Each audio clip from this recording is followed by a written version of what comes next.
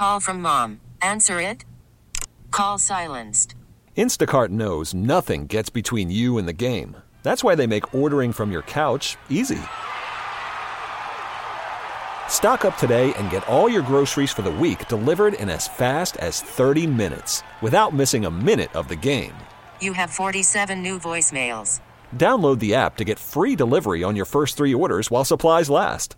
Minimum $10 per order. Additional terms apply. Okay, picture this. It's Friday afternoon when a thought hits you. I can spend another weekend doing the same old whatever, or I can hop into my all-new Hyundai Santa Fe and hit the road. With available H-Track all-wheel drive and 3-row seating, my whole family can head deep into the wild. Conquer the weekend in the all-new Hyundai Santa Fe. Visit HyundaiUSA.com or call 562-314-4603 for more details. Hyundai, there's joy in every journey.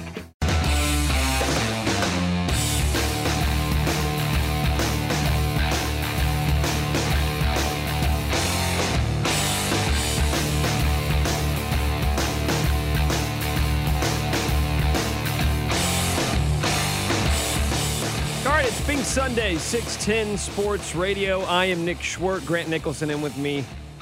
I don't know where Jay Binkley's at. I would assume I will see him at least meandering throughout this building sometime in the next hour or so.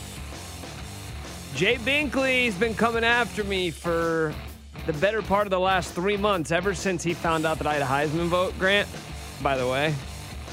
I just kind of wanted to find a way to mention to everybody today that... Oh, you might have a Heisman vote? In case you didn't already know, yes, it is true. I have a Heisman vote. It's due by, I think, 6 p.m. tomorrow. Have you voted yet? You know what I might do, man? I might vote. I might submit my ballot live on the air.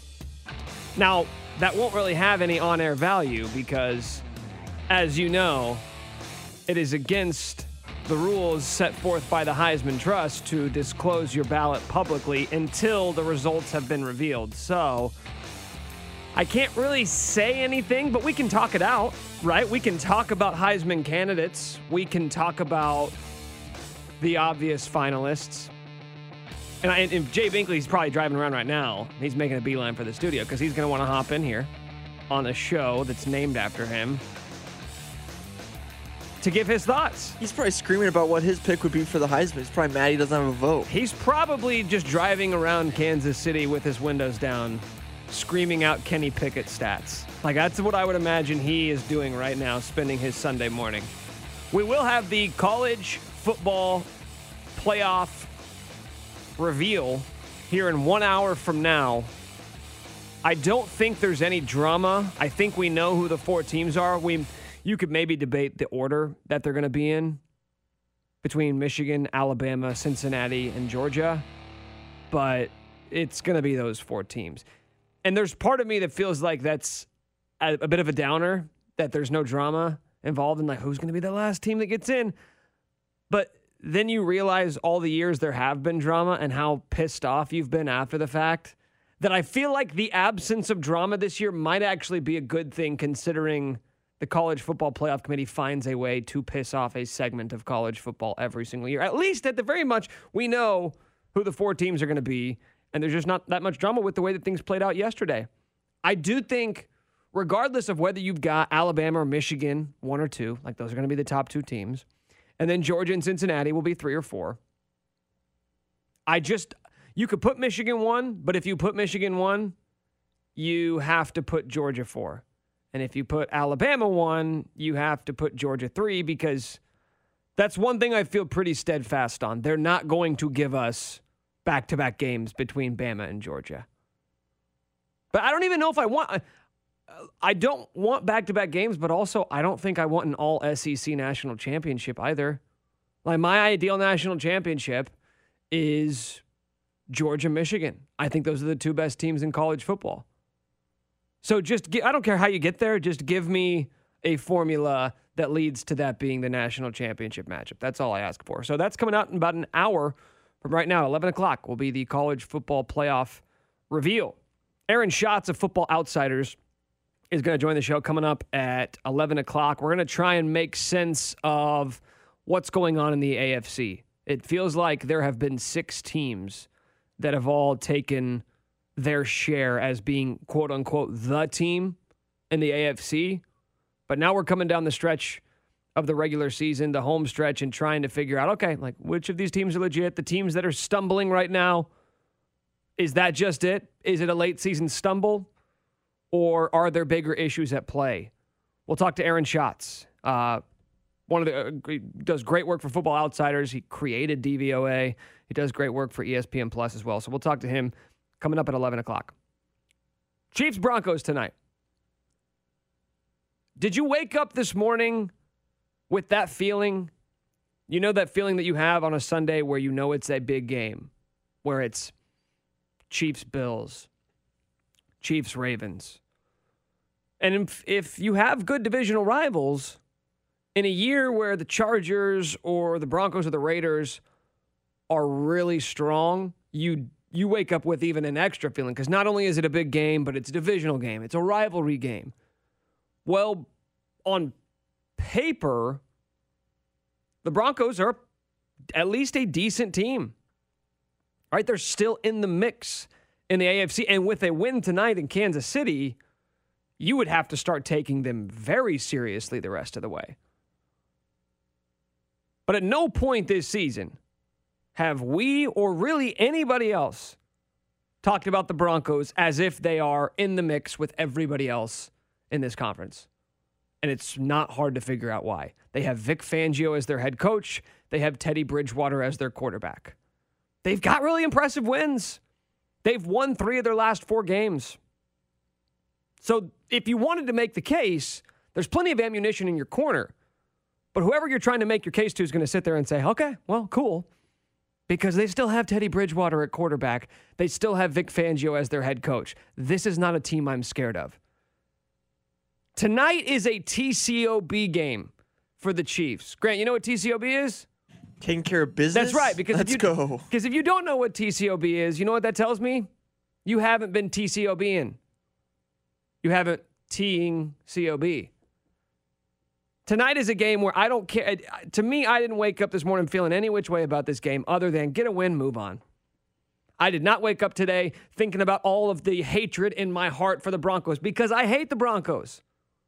But I didn't wake up this morning thinking, okay, another one of those games. This is one that we're going to remember. You know why?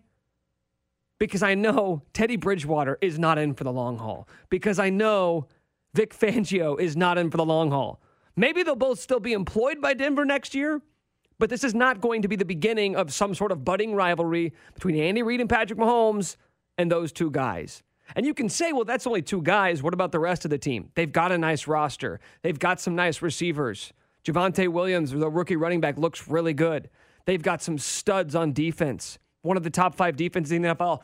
All of that is true. But we all know at the end of the day, you're going to judge a team based off their quarterback and their head coach. You are. Because talk about the teams that you believe in the NFL. AFC, NFC, doesn't matter. You can lead off with, okay, well, this team's got great linebackers. They've got a great pass rush, great secondary. They don't allow anything. They're constantly getting after the quarterback. All of those things matter. But none of them matter more than your head coach and your quarterback. And the Broncos are subpar in both of those categories. Vic Fangio, great defensive mind. He is one of the top defensive play callers in the NFL. Maybe number 1. He's top 3 for sure. That's the reason why the Broncos are still in the mix this year. But you look around the league, with the exception of guys like Bill Belichick, Jim Harbaugh, John Harbaugh. I do have Jim Harbaugh in the mind, by the way, and I have thoughts on him that we'll get to later in the show. The best coaches in the league, the ones that you think of as being the sort of progressive, next-level, new-age coaches, they're all offensive minds. I hate the Broncos more than I hate any team, but I have absolutely no feelings about this game tonight. I'll probably feel a little bit different when they do the overhead shots of Arrowhead, and then we see the Collinsworth slide. Like the second the Collinsworth slide comes in, I'm going to be singing a different tune. I promise you. But as of right now, take care of business, man. Go out, get up early, make the Broncos chase points, win the game, go home, move on. You know, what's interesting is that It's kind of funny to look at some of Mahomes' numbers the last 2 years, the years in which Fangio's been the coach for the Broncos. 4 games he's played against a Vic Fangio-coached Broncos defense has Patrick Mahomes. 2019, Super Bowl year. The first game at Denver, that was the kneecap on the side of the leg game where he only played a couple quarters, but 77 yards, touchdown, kneecap game. Chiefs killed the Broncos, 30-6 in that game. Remember, Mac Moore came in and it didn't matter. Like, they just ran away with the game. The game in Kansas City that year, Chiefs won 23-3. Mahomes was pretty good, 340, 2 touchdowns, 1 interception. Last year at Denver, blowout early in the season, 43-16. Mahomes had 200 yards and a touchdown. Like, he didn't have to do a whole lot. And then you had the game in Denver, the game in Kansas City. That was the really ugly sort of rock fight game that the Chiefs won 22-16. Mahomes had 318 and 1 touchdown. So when you look at those 3 games, the Broncos have scored 6 points, 3 points, 16 points, 16 points. The Chiefs are dominating the Broncos right now. They've won 11 in a row. The Broncos haven't won a game against Kansas City since Peyton Manning was the quarterback. Should we do one of those things where, the last time the Chiefs lost to the Broncos, Lady Gaga's poker face was the number one. I don't know. It wasn't that long ago, but you get the point. 11 straight games. How am I supposed to get up for a team that hasn't won in 11 tries since 2015? What were you doing in 2015? Ask yourself right now. Where were you at? Did you have the same job you have now? How many kids did you have then? How many kids do you have now? Right? Life changes, except for this. This is the only thing that hasn't changed in the past 6 years. The Chiefs and the Broncos play twice a year, and the Chiefs kick the Broncos' ass. End of story. And it hasn't been because Mahomes has done Mahomes-like things. In fact, quite the opposite. He's been, at least by his standards, rather average against Denver. Guess what? Doesn't matter. Know why? The Broncos are trotting out Drew Lock and Teddy Bridgewater. You know what that means? They're not really a team to be feared. 6 points, 3 points, 16 points, 16 points. Quick math. 32 plus 9. That's 41. Averaging 10 points a game. All right, well, let me go ahead and make proclamation number 1 today on Bink Sunday, Grant. Chiefs hold the Broncos to 10 points. I am predicting a Kansas City win tonight. All right? I know. Going out on a limb a little bit, but I'm feeling good. I feel good today, man. Chiefs hold the Broncos to 10 points. They're getting out of Arrowhead with another win tonight. This game is going to be decided in the first 2 quarters. By halftime, we're going to know what's going to happen. Because we know what the Broncos want to do. So no Melvin Gordon. That changes things a little bit. But they've got a stud rookie running back in Javonte Williams. Broncos are going to want to run the ball early in the game. They want to do what they want to do. Milk the clock. Protect their quarterback. I mean, they got receivers, but Teddy Bridgewater is a conservative quarterback. That's why he avoids interceptions. And that's why the Broncos have been successful when they're running the ball early, building leads, putting points on the board, and then being able to sort of coast because they do have a defense that's going to be able to hold you in check, especially when you're dictating the flow of the game. You can run your way to win, but you can't do that if you get behind 2 scores. Like if the Chiefs come out, let's just go through scenario number 1 here.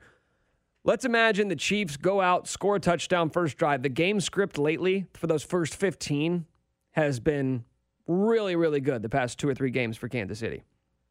That's when they've looked their best. Let's say the Chiefs go down, score a touchdown, 3 and out, 6 and out, whatever for the Broncos. They punt. Chiefs get the ball back. They're up 14-0. Chiefs get up 14-0, game over. 14-0, game is over.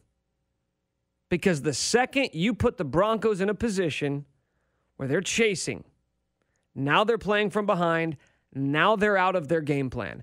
They can't just turn around and hand the ball off.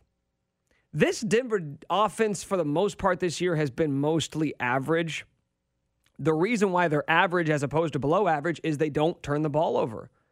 If you're not going to be an explosive offense that's pushing the ball downfield and getting big chunk plays, well, then the best thing you can do is not shoot yourself in the foot. Okay, we're going to be a plodding offense. We're going to run the ball. We're going to dink and dunk you. But what we're not going to do is we're not going to give you short fields.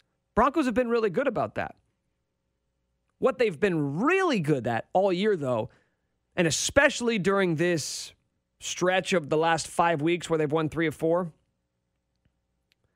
they've been incredible early.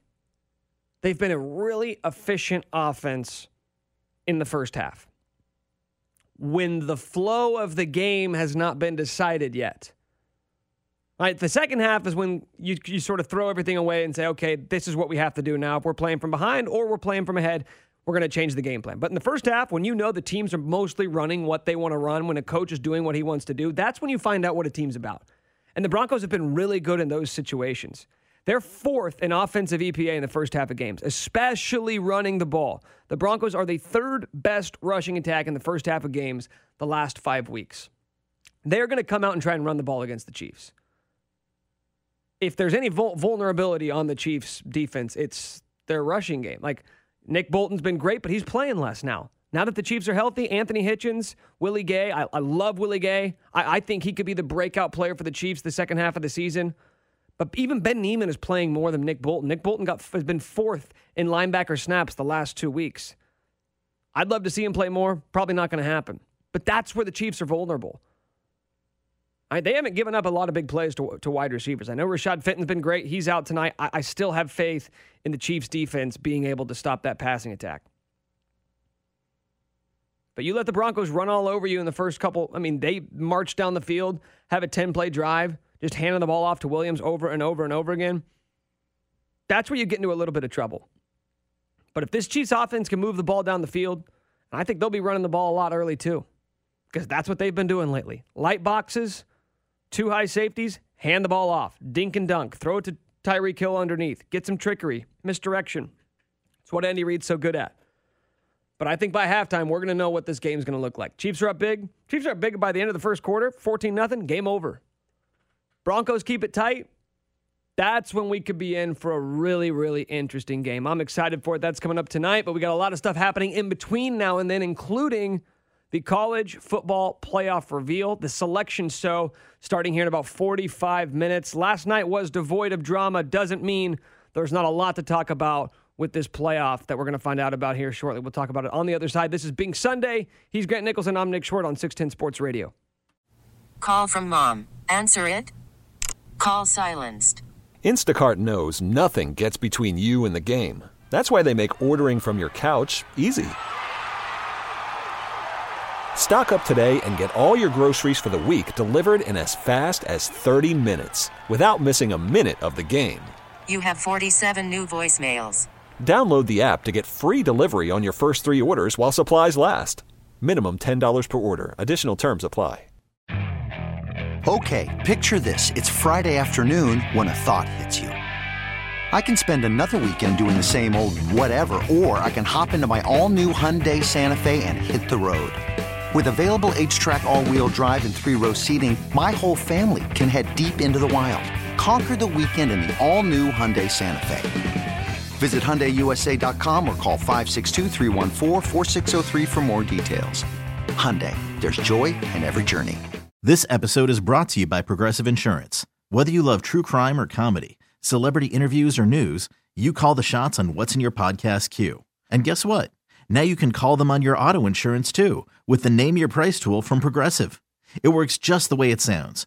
You tell Progressive how much you want to pay for car insurance, and they'll show you coverage options that fit your budget.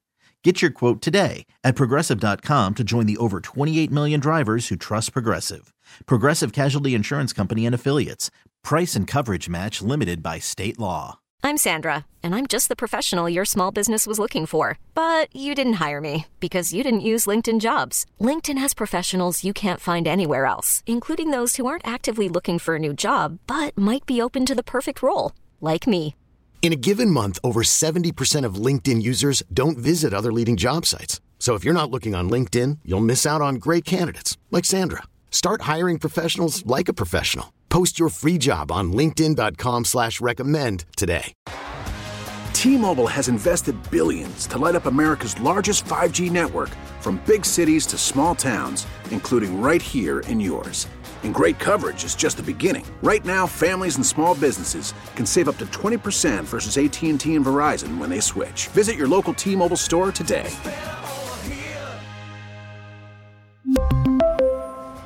Plan savings with 3 lines of T-Mobile Essentials versus comparable available plans. Plan features and taxes and fees may vary. After the end of a good fight, you deserve an ice-cold reward. Modelo is the mark of a fighter. You've earned this rich golden lager with a crisp, refreshing taste. Because you know, the bigger the fight, the better the reward. You put in the hours, the energy, the tough labor. You are a fighter, and Modelo is your reward. Modelo, the mark of a fighter. Drink responsibly. Beer imported by Crown Imports, Chicago, Illinois.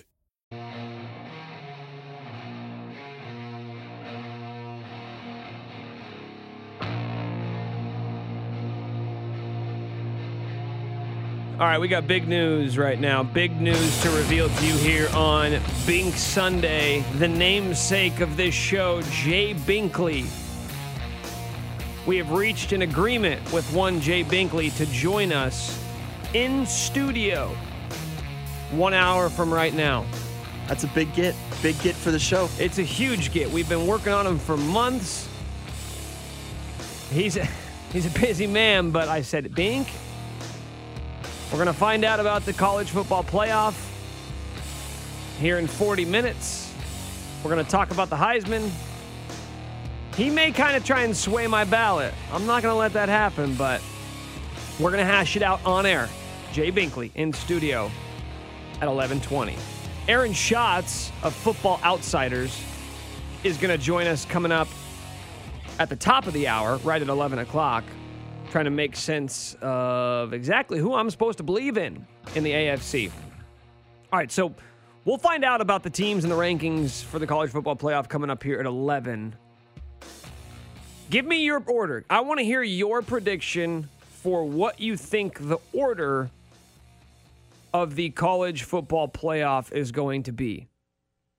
Hit me up on the Jay's Southland Tow Service text line, 913-576-7610. What do you think is going to be the order? I want to hear it. 1 through 4. How do you think this playoff is going to shake out? Because we know the 4 teams. There's not going to be any surprise. Notre Dame's not getting in. Oklahoma State's not getting in after losing to Baylor. We know the 4 teams. And what's so cool about that, right? Okay, you don't have the drama. That's one thing. What's great about it is we know history is going to be made because we know, even if you have a little bit of skepticism, because we haven't heard it before, I'm telling you it's going to happen. Cincinnati's getting in. The first group of 5 team in the history of the college football playoff is going to get a bid. And last year, after listening to Gary Barta, the playoff committee chair, after the selection show, wondering, how Oklahoma with 2 losses jumped ahead of an unbeaten Cincinnati team. I thought that was never going to happen. I thought there was never going to be a route with the current format of the college football playoff to get a group of 5 team in. If that undefeated Cincinnati team got jumped by a 2-loss Oklahoma team, I didn't know how it would happen. In fact, Cincinnati, I believe, was behind a 3-loss Florida team. And we've seen the different teams over the year. Whether it was Central Florida, BYU, which isn't a group of 5 team, but you get the point. Like, how is it ever going to happen? Coastal Carolina, like, how is it ever going to happen if it's not going to happen that year? Well, we found out. It's about beating good teams. And Cincinnati, unlike some of those other teams, had 2 really nice wins. We saw one of them yesterday versus Houston. Houston may not be a marquee win, but it's a top 25 win. But the big one is that they beat Notre Dame earlier this season. That was it. The second Cincinnati beat Notre Dame, I think that was the first month of the season, you knew it was going to be possible for them to make a way in. And it's not just that they went undefeated, Grant, it's that they kicked everyone's ass the whole way. That's what you have to do, too. Get big wins, but also against all of these other teams that none of us care about, kill them. And that's what they did. And now they're going to get a shot. I would guess they're going to come in at 4 and probably draw Alabama in the first round. Actually, I think they're drawing Alabama no matter what. Because even if you push them up to 3, they'll just make Alabama 2, Michigan 1. I just can't imagine they're going to give us Bama, Georgia again in the semifinals. Like, the only way we see that is if they both win, which could very well happen. Now, if Cincinnati gets totally destroyed against whoever they end up playing, does this slams the door for future G5 teams since they're moving to the Power 5? Like, what does this result do the first time a G5 team made it for the future? So it depends on what you care about. It depends on, as a college football fan, what you think. What the committee cares about. Yeah, well, yeah, that's what it cares about. But in terms of like what you want to see, like what do you think is right? Because sometimes we get sort of caught up in talking about different things here. The committee's been consistent on one thing. The consistency they've had is that they're so inconsistent from year to year as to what metrics they're actually using. So it's great for them. They never paint themselves into a corner. They can change year by year and say, well, we never said this. We never said that. They sort of mix it up. They figure it out as they go. There's a very good chance Cincinnati gets their ass whooped in that first game, regardless of who they play. To me, and for the people who have been clamoring to give a route, to provide a route for these group of 5 teams to make it into the playoff, all anybody's been asking is for a shot. Nobody's saying, and they're going to compete. No, they just want a chance. Give them the opportunity to go to the playoff and show that they are one of those teams. Now, big picture, you want to talk not just like next year, but over the next decade, all these conferences need to figure their bleep out and go for this 12-team playoff. I don't want a 12-team playoff. I'd much rather have an 8-team playoff. But once again, we are going to have half of the college football playoff being represented by the SEC. And that'll be the second time in the last 5 seasons that's been the case. Big Ten's fine, right? They get representation every single year, so they're cool. But think about the Big 12. They're not getting a team in this year. Unless you want to count, do we get to proactively count Cincinnati as a Big 12 bid? Sure, absolutely. They didn't play a Big 12 schedule, but come on, they're coming to the Big 12, so we'll count them. We'll give them half a point. The Big 12 will now have been excluded from the playoffs 4 of the 8 seasons. Oklahoma is the only Big 12 team to have ever made it into the college football playoff, and they've never won a game. Therefore, the Big 12 is the only Power 5 conference to have never won a game in the college football playoff. The Pac-12, I mean, they have been irrelevant ever since Oregon sort of fell off. They will now have been excluded from the college football playoff 6 times in the last 8 seasons, and it's actually 6 straight years because it was Oregon and Washington who made it the first 2 years of the playoff. At some point, you have to ask yourself, like, do you want to keep staying irrelevant while also championing that the playoff needs to look like this or look like that? Or do you just get on board and say, you know what? Yes, it helps the SEC as well because the SEC now has a good chance of getting 3 teams in a given year. Fine. But at least you'll have a dog in the fight. At least you have a puncher's chance to win a couple games, get to the championship game, and make history. Because the way it's currently formatted, you're irrelevant. If you're the Big 12, you're irrelevant. If you're the Pac-12, you're irrelevant. And if you're a Group of 5 conference, you're currently irrelevant. Cincinnati it's history. Cincinnati getting in this year is absolutely history. But it doesn't change the reality that going into next season, you shouldn't now all of a sudden assume that the best Group of 5 team is going to get in. No, Cincinnati got a win over Notre Dame, a really good team. That's the reason they got in. Or they're going to get in. And that's fantastic. The biggest surprise yesterday was Alabama beating Georgia. I thought Georgia was going to kill Alabama. I thought it was a terrible matchup. Alabama's biggest weakness this year has been their offensive line. Georgia has the most dominant defensive front we've seen in the past decade. And all of a sudden, it didn't matter because Alabama has Bryce Young at quarterback, and he's the best quarterback in the country. And I'm starting to learn something. You know, I try to constantly evolve in how I watch football. Turns out, really strong correlation to quarterback play and team success. I don't know if anybody else has hopped on this train, but Alabama's got a really good quarterback. They looked really good versus Georgia yesterday. There's no chance that that's a little Heisman preview for your particular ballot? I mean, I'm not going to say it's a Heisman preview. You're subject to believe whatever you want. Okay. There's just a lot of praise there for Bryce Young. Well, I mean, come on. Whether I vote for him or not. No, that's a great performance. You're right. Whether I vote for Bryce Young or not in the Heisman, I How about this? I'll say this. He's getting the invite to New York. Okay? I think we all know that. I've said from the beginning of the year, I'm going to talk about this with Binkley when he joins us in a bit. I said at the beginning of the year, in 2021, if you play quarterback at Alabama, Oklahoma, Ohio State, Clemson, I'm going to judge you differently than I judge every other quarterback. I'm going to expect more out of you than I am Kenny Pickett playing at Pittsburgh. Because, yes, Pittsburgh's not playing Georgia in the title game. They played Wake Forest. All right, the ACC was a joke this year. But the flip side of that is that Kenny Pickett's playing at Pitt. He doesn't have future first-round draft picks at wide receiver. He doesn't have 5 stars all across his offensive line, and he doesn't have the best defense in the country. It's like, save wins. I don't care. Wins is not a quarterback stat. But if you're at those programs, those elite-level programs, you have everything going for you. So you better be damn near perfect if I'm going to give my Heisman vote to you. Because the guy like Kenny Pickett at Pittsburgh, a guy like Desmond Ridder at Cincinnati, or Matt Corral at Ole Miss, they got less working for them than you do. And a lot of those guys put up comparable stats. Again, I'm not saying I wouldn't vote for Bryce Young. I'm not saying he's not going to end up winning it. But the idea that like halfway through the game, everybody was saying, oh, this is his Heisman moment.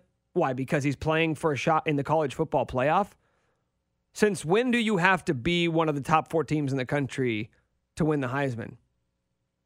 Robert Griffin III played for Baylor. He won the Heisman. That was an 3-loss team. Lamar Jackson. It's so silly to me the way that we basically eliminate Heisman candidates if they're not playing for a championship. Like C.J. Stroud, statistically, has as good a case of anybody. But looked mortal against Michigan, didn't play in the Big Ten title game. All of a sudden, he sort of falls out of the mix. I do think this will be the tightest Heisman race we've seen in quite some time. The last couple of years, it's sort of been no-brainers. Everybody knew Devontae Smith was going to win, the wide receiver from Bama last year. The year before that, Joe Burrow, obviously, slam dunk, Kyler Murray, Baker Mayfield. It's been a while since there's been any level of debate or uncertainty surrounding who the Heisman is going to be, and I think this will actually be a year where there could be 3-4 guys who are all getting kind of comparable levels of first-place votes. All right, we got to take a break. On the other side, who the hell are we supposed to trust in the AFC? I'll give you my thoughts. This is Bink Sunday on 610 Sports Radio. You're listening to Bink Sunday on your official broadcast partner of the Kansas City Chiefs, 610 Sports Radio.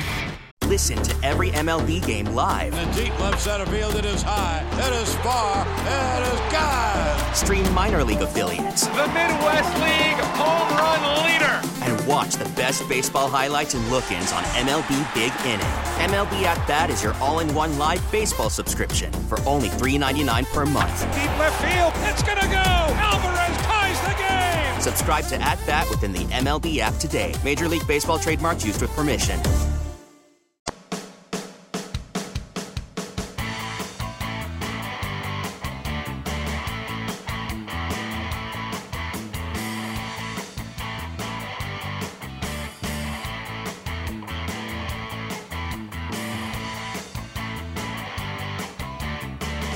This year's kind of been Tyreek Hill's year for Chiefs receivers. Like, he has sort of become, we always go back and forth, who's more important, right? These silly conversations. Is it Tyreek? Is it Travis Kelce? Who's more unguardable? Who's more important to the Chiefs offense? I don't know if that really matters, but I know at least this year it's been Tyreek Hill stealing the headlines for good reason.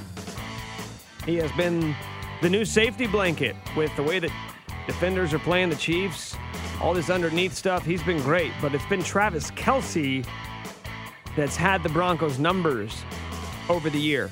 We'll get into that coming up here in a little bit. Aaron Schatz of Football Outsiders is going to join me coming up at 11 o'clock. And I'm excited to talk to him and try and make some sense of who I should trust and who I shouldn't trust in the AFC. Because over the last month, I feel like the power shift has completely altered from what it looked like 6 weeks ago. So should I just change my opinion on everyone? Or is this just the type of mid-season stumbles, injuries, whatever the case may be, bad stretches, funks the teams go through? Bills play the Patriots tomorrow night, and that's about as impactful of a game for the Chiefs as you could possibly conjure up. Because that AFC East, all of a sudden, looks like it's going to be a really tight battle down the stretch, and the Patriots are the hottest team in the NFL. For a while, I thought the Bills were the best team in the NFL. I can't wait to watch that one play out. By the way,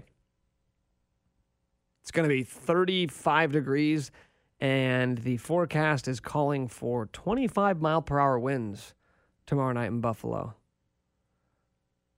There's a show somewhere, probably in Buffalo and New England today, that's talking about like how the weather is going to change the game plan. Do the Bills run the ball more? Right? With the wind, you just try to keep the ball. What's Belichick got up his sleeve?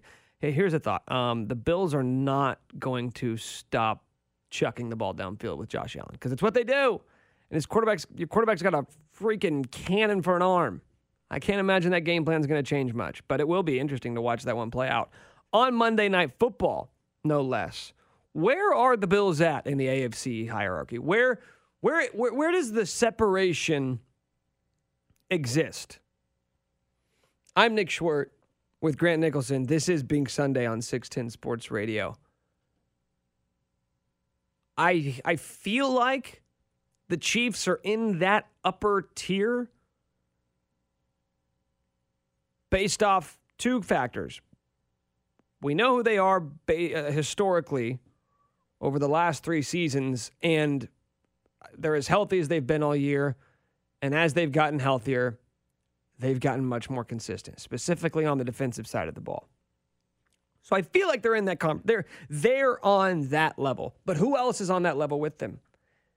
And if they are on that level, is it simply because it's just a big muddled mess in the AFC, or are they really a step ahead of some of these other teams? The Chiefs came into the year as the team in the AFC, right? AFC runs through Kansas City until somebody goes into Kansas City and wins a game in the playoffs, right? Go beat Kansas City in the AFC Championship game, then you can claim the throne. Until then, it's the Chiefs' conference to lose. Well, then the season started, and all of a sudden Kansas City started losing to all of their contemporaries, right? They lost to the Ravens. They lost to the Bills. They lost to the Chargers. That's when it felt like things were getting flipped on its head. I think the first team that I took seriously as, all right, that may be the new team to beat in the AFC was Buffalo. They lost to the Steelers week 1, kind of felt fluky, but then they went on a tear, won 4 games in a row, including a pretty resounding win over the Chiefs there in week 5. Since then, they're 3-3, and they are about as inconsistent of a team as you can possibly find. Like, one week they're getting blasted by the Colts, and then they go out last week and kill the Saints 31-6 on Thanksgiving Day. I feel like I know who the Bills are. I feel like they're still the class of the AFC, or one of them, in that mix. But there's just more volatility this year because we're seeing more regression from Josh Allen. As good as he was a season ago and as good as he still is, like, there was some turnover luck involved. He's still a really good guy. Like, the big plays still exist, but now we're seeing the influx of more of those bad plays, more of those head-scratching decisions that we saw the first couple of years of Josh Allen's career. But they're still a dangerous team. They're a dangerous team, but they're not without their flaws. They can't run the ball to save their life. Like, I know that the counting numbers are pretty good, but like, hey, can you just turn around and hand off the ball to a running back? They can't do it. They can't do it. It's been this sort of two-headed monster of Zach Moss and Devin Singletary. They clearly don't trust either one of those guys. And now all of a sudden it's Matt Breida, who they picked up off the scrap heap, who's getting a lot of run. It's a sign that they don't really know what to do with their running game.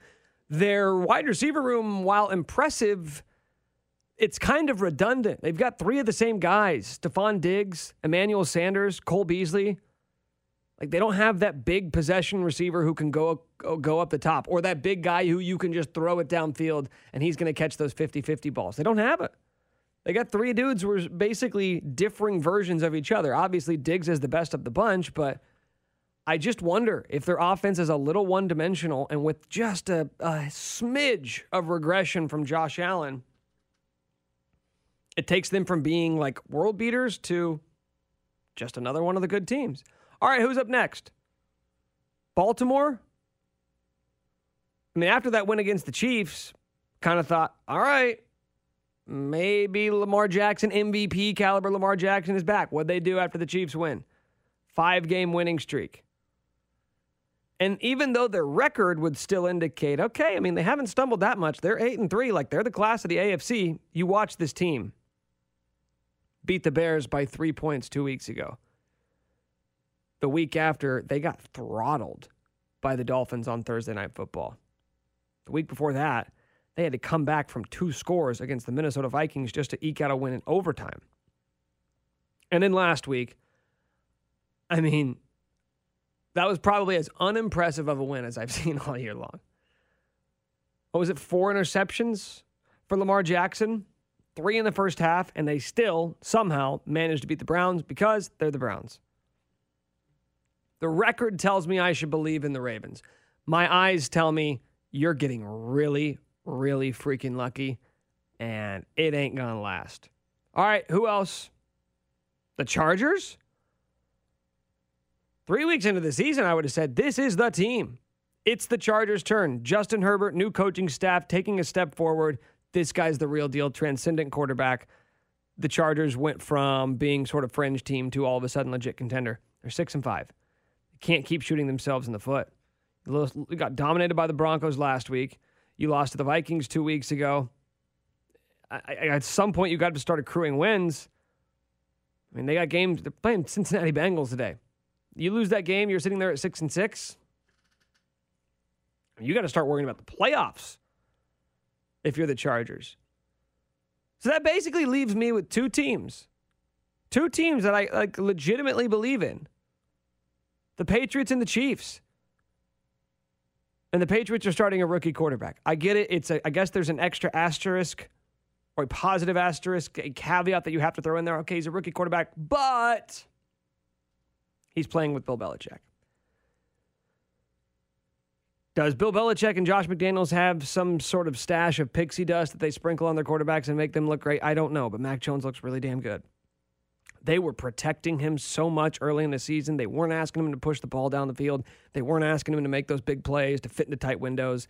Well, now they're starting to sort of unleash him a little bit. Now, all of a sudden, we went into the season saying, who are these skill position players? Your big offseason acquisitions were Kendrick Bourne and Jonnu Smith. All right. Well, guess what? They've proven to be pretty valuable. Kendrick Bourne looks like a legit number. Like, that kid looks like a star. And they're getting him more and more involved. He's a go and get up and get the ball. Like, he looks like a top 15, top 20 receiver in the league. And Mac Jones is looking more and more comfortable as they give him more and more of this playbook. I would still say this. Cool, have a great regular season. The Patriots may win 12 games.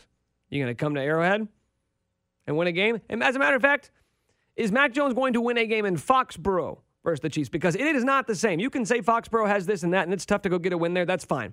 But we said that with Tom Brady at quarterback. I got to see it till I believe it. That's a big advantage to have a game if they end up getting home field advantage over the Chiefs in the playoffs, which is very possible. That's fine. But if that's the place you got to go win, and if that's the team you got to go beat, they got a great defense. But they still got a rookie quarterback. And history would tell you, rookie quarterbacks, they ain't going to the Super Bowl. They can pile up a bunch of wins. They can look like a really good team. He may go to a Pro Bowl this year. Let me see what happens in the playoffs. Let me see what happens when it's do or die time. Because that's the kind of stuff you kind of need to see before you bank on. So where does that leave us? That the Chiefs, with another win tonight, have to start being respected once again as not just one of the teams in the AFC, not just a team in the mix, but the team to beat. That would put them at 8-4, and depending on what else happens today, that still doesn't mean that they would be the 1 seed or that they're in line to get that first round bye. Tennessee did themselves a bunch of favors, but I didn't even mention them because look at them. Derrick Henry's out, and Ryan Tannehill looks like the Ryan Tannehill from Miami. I mean, seriously, he looks like the worst quarterback in the league. He's top 5 in interceptions, sacks, and fumbles. Generally not a good combination for a team trying to compete for a title. I mean, you're seeing Ryan Tannehill's true colors. He lost his offensive coordinator. He lost his star running back. His receivers can't stay healthy. He's playing behind one of the worst offensive lines in the league. There are very few quarterbacks who could look good under those circumstances, but I'll tell you right now, Ryan Tannehill ain't one of them. So it's the Chiefs. You win tonight. That's why I say it's about taking care of business. I don't care what it looks like. I don't care if it's another 22-16 win like you got last year. It's good enough. Get a win, move on. Take care of business. Don't care. Don't care what it looks like. Don't care if Mahomes looks great. We can spend all week talking about how the offense still needs to figure some things out, how they're still not comfortable playing this underneath stuff. That's fine. But I don't care. This is not a style points type game. We've talked about that so much over the last month and a half, 2 months. It's making me nauseous. I do not care what tonight looks like. It is a rivalry game. It is a division game. Weird things happen. I can give you 50 examples over the last month as to why that's the case. So I don't care what you think of the Broncos. Get a win, move on, and I promise you, I'm going to be sitting here tomorrow saying, yep, this is the best team in the AFC.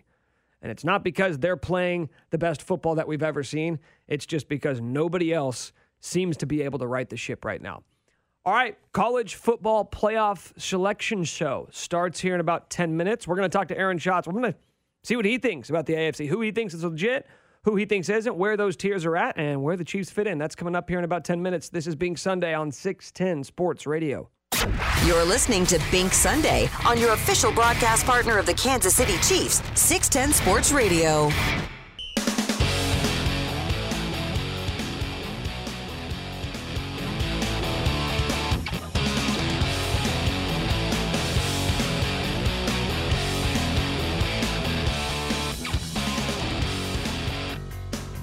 Aaron Schatz, Football Outsider, is going to join us coming up here in 5 minutes, get his thoughts on the AFC and what sort of a test he thinks the Broncos will provide for the Chiefs tonight on Sunday Night Football. I'm Nick Schwerdt with Grant Nicholson. You are listening to Bink Sunday on 610 Sports Radio. By the way, seeing as how the college football playoff selection show starts in 5 minutes, after we talk to Aaron Schatz, I see Bink out there. He might be listening. Bink, give me a thumbs up if you can hear me right now, man. He's going to come on with us here after the selection show ends, and we'll get his thoughts on the college football playoff, and maybe I'll give him one last chance to give his thoughts on the Heisman. Yeah, there's the thumb. He's listening on delay, but I got the thumbs up, so I know he can hear me. He's been trying to influence my Heisman vote for a while now, so I'll give him one last chance to make his case as to who he thinks should get the invite to New York next weekend. You know, it's been Tyreek Hill who's been stealing all the headlines for the Chiefs, and I think it makes sense, but it's actually been Travis Kelce who has owned the Broncos over the years in his Kansas City career. Or actually, you know what, let's just do... No, actually, you know what? I want to go... at first, I was going to say let's just look at the Mahomes era of Kelce, but I actually think his total body of work, which is, I think, 13 games, is more impressive. Yeah, dude, 13 games. The guy's averaging 6.5 receptions and 86 yards per game versus Denver. It's tough to defend Travis Kelce. Few teams have been able to slow him down, but we have seen some teams do it so far this year, and they basically just mug him up at the line of scrimmage and have the slot corner come over and take any of the underneath stuff. I don't know if it's going to happen because you have to have the personnel to do it. Like, not every team has a Derwin James like the Chargers do, who can basically go one-on-one with him. And then we saw what was so puzzling to me was the Raiders go away from the game plan and say, we're actually just going to let Travis Kelce run free underneath and let him do whatever he wants. And we saw he went off. I don't know if Denver has the personnel to pull that off. They got Kyle Fuller. I'll take that matchup personally. Just want to go ahead and throw that out there right now. If they want to go one-on-one, Kyle Fuller, Travis Kelce, I'd like to think I'll take number 87 in that one. But this guy has been unbelievable versus the Broncos over the course of his career. Maybe that'll continue. I mean, there's going to be a heavy dose of Tyreek Hill. I think we know at this point what that game script's going to look like in the first 15 plays. First drive of the game for the Chiefs, there's going to be a lot of Clyde Edwards-Helaire. There's going to be a lot of underneath stuff. They're going to try and get Tyreek Hill the ball in space. They're going to get some stuff open for Travis Kelce. I think that first couple of minutes is going to give us a really, really good indication of how this game is going to go. Tyreek Hill deserves the praise. He has, effectively transformed his game from being a deep threat to a guy who can go underneath and turn a 5-yard slant route into an explosive 25-yard play. That's why he has transcended and ascended, I should say, to being one of, if not the best receiver in the NFL, because he can do it all. And there are very few guys who can check those boxes. There are guys who are good at what they do, right? They're really good possession receivers. They're really good deep threats. We thought that Tyreek Hill was just one of the best deep threats. He's the best receiver in the NFL. And the historical pace to which he started his career maybe makes you want to take that conversation a step further. Let's talk at the end of the season. We have all offseason to talk about historical stuff, but I'm going to be really fascinated to see what the Broncos elect to do. Who are they going to try and take away? How are they going to defend the Chiefs? Because Vic Fangio is as good of a defensive schemer as there is in the NFL. They're going to have a good game plan. And I expect this game to be ugly tonight. If I were a betting man, I'm probably hitting the over. Because I don't think this is going to be another pretty high-flying offensive affair for the Chiefs like we saw 2 weeks ago against the Raiders. Let's see if Aaron Schatz agrees. He is our next guest. He's going to join us coming up on the other side. You're listening to Bink Sunday on 610 Sports Radio. You're listening to Bink Sunday on your official broadcast partner of the Kansas City Chiefs, 610 Sports Radio. Okay, picture this. It's Friday afternoon when a thought hits you. I can spend another weekend doing the same old whatever, or I can hop into my all-new Hyundai Santa Fe and hit the road. With available H-Track all-wheel drive and 3-row seating, my whole family can head deep into the wild. Conquer the weekend in the all-new Hyundai Santa Fe. Visit HyundaiUSA.com or call 562-314-4603 for more details. Hyundai, there's joy in every journey. This episode is brought to you by Progressive Insurance. Whether you love true crime or comedy, celebrity interviews or news, you call the shots on what's in your podcast queue. And guess what? Now you can call them on your auto insurance too with the Name Your Price tool from Progressive. It works just the way it sounds. You tell Progressive how much you want to pay for car insurance, and they'll show you coverage options that fit your budget. Get your quote today at Progressive.com to join the over 28 million drivers who trust Progressive. Progressive Casualty Insurance Company and Affiliates. Price and coverage match limited by state law. T-Mobile has invested billions to light up America's largest 5G network, from big cities to small towns, including right here in yours. And great coverage is just the beginning. Right now, families and small businesses can save up to 20% versus AT&T and Verizon when they switch. Visit your local T-Mobile store today.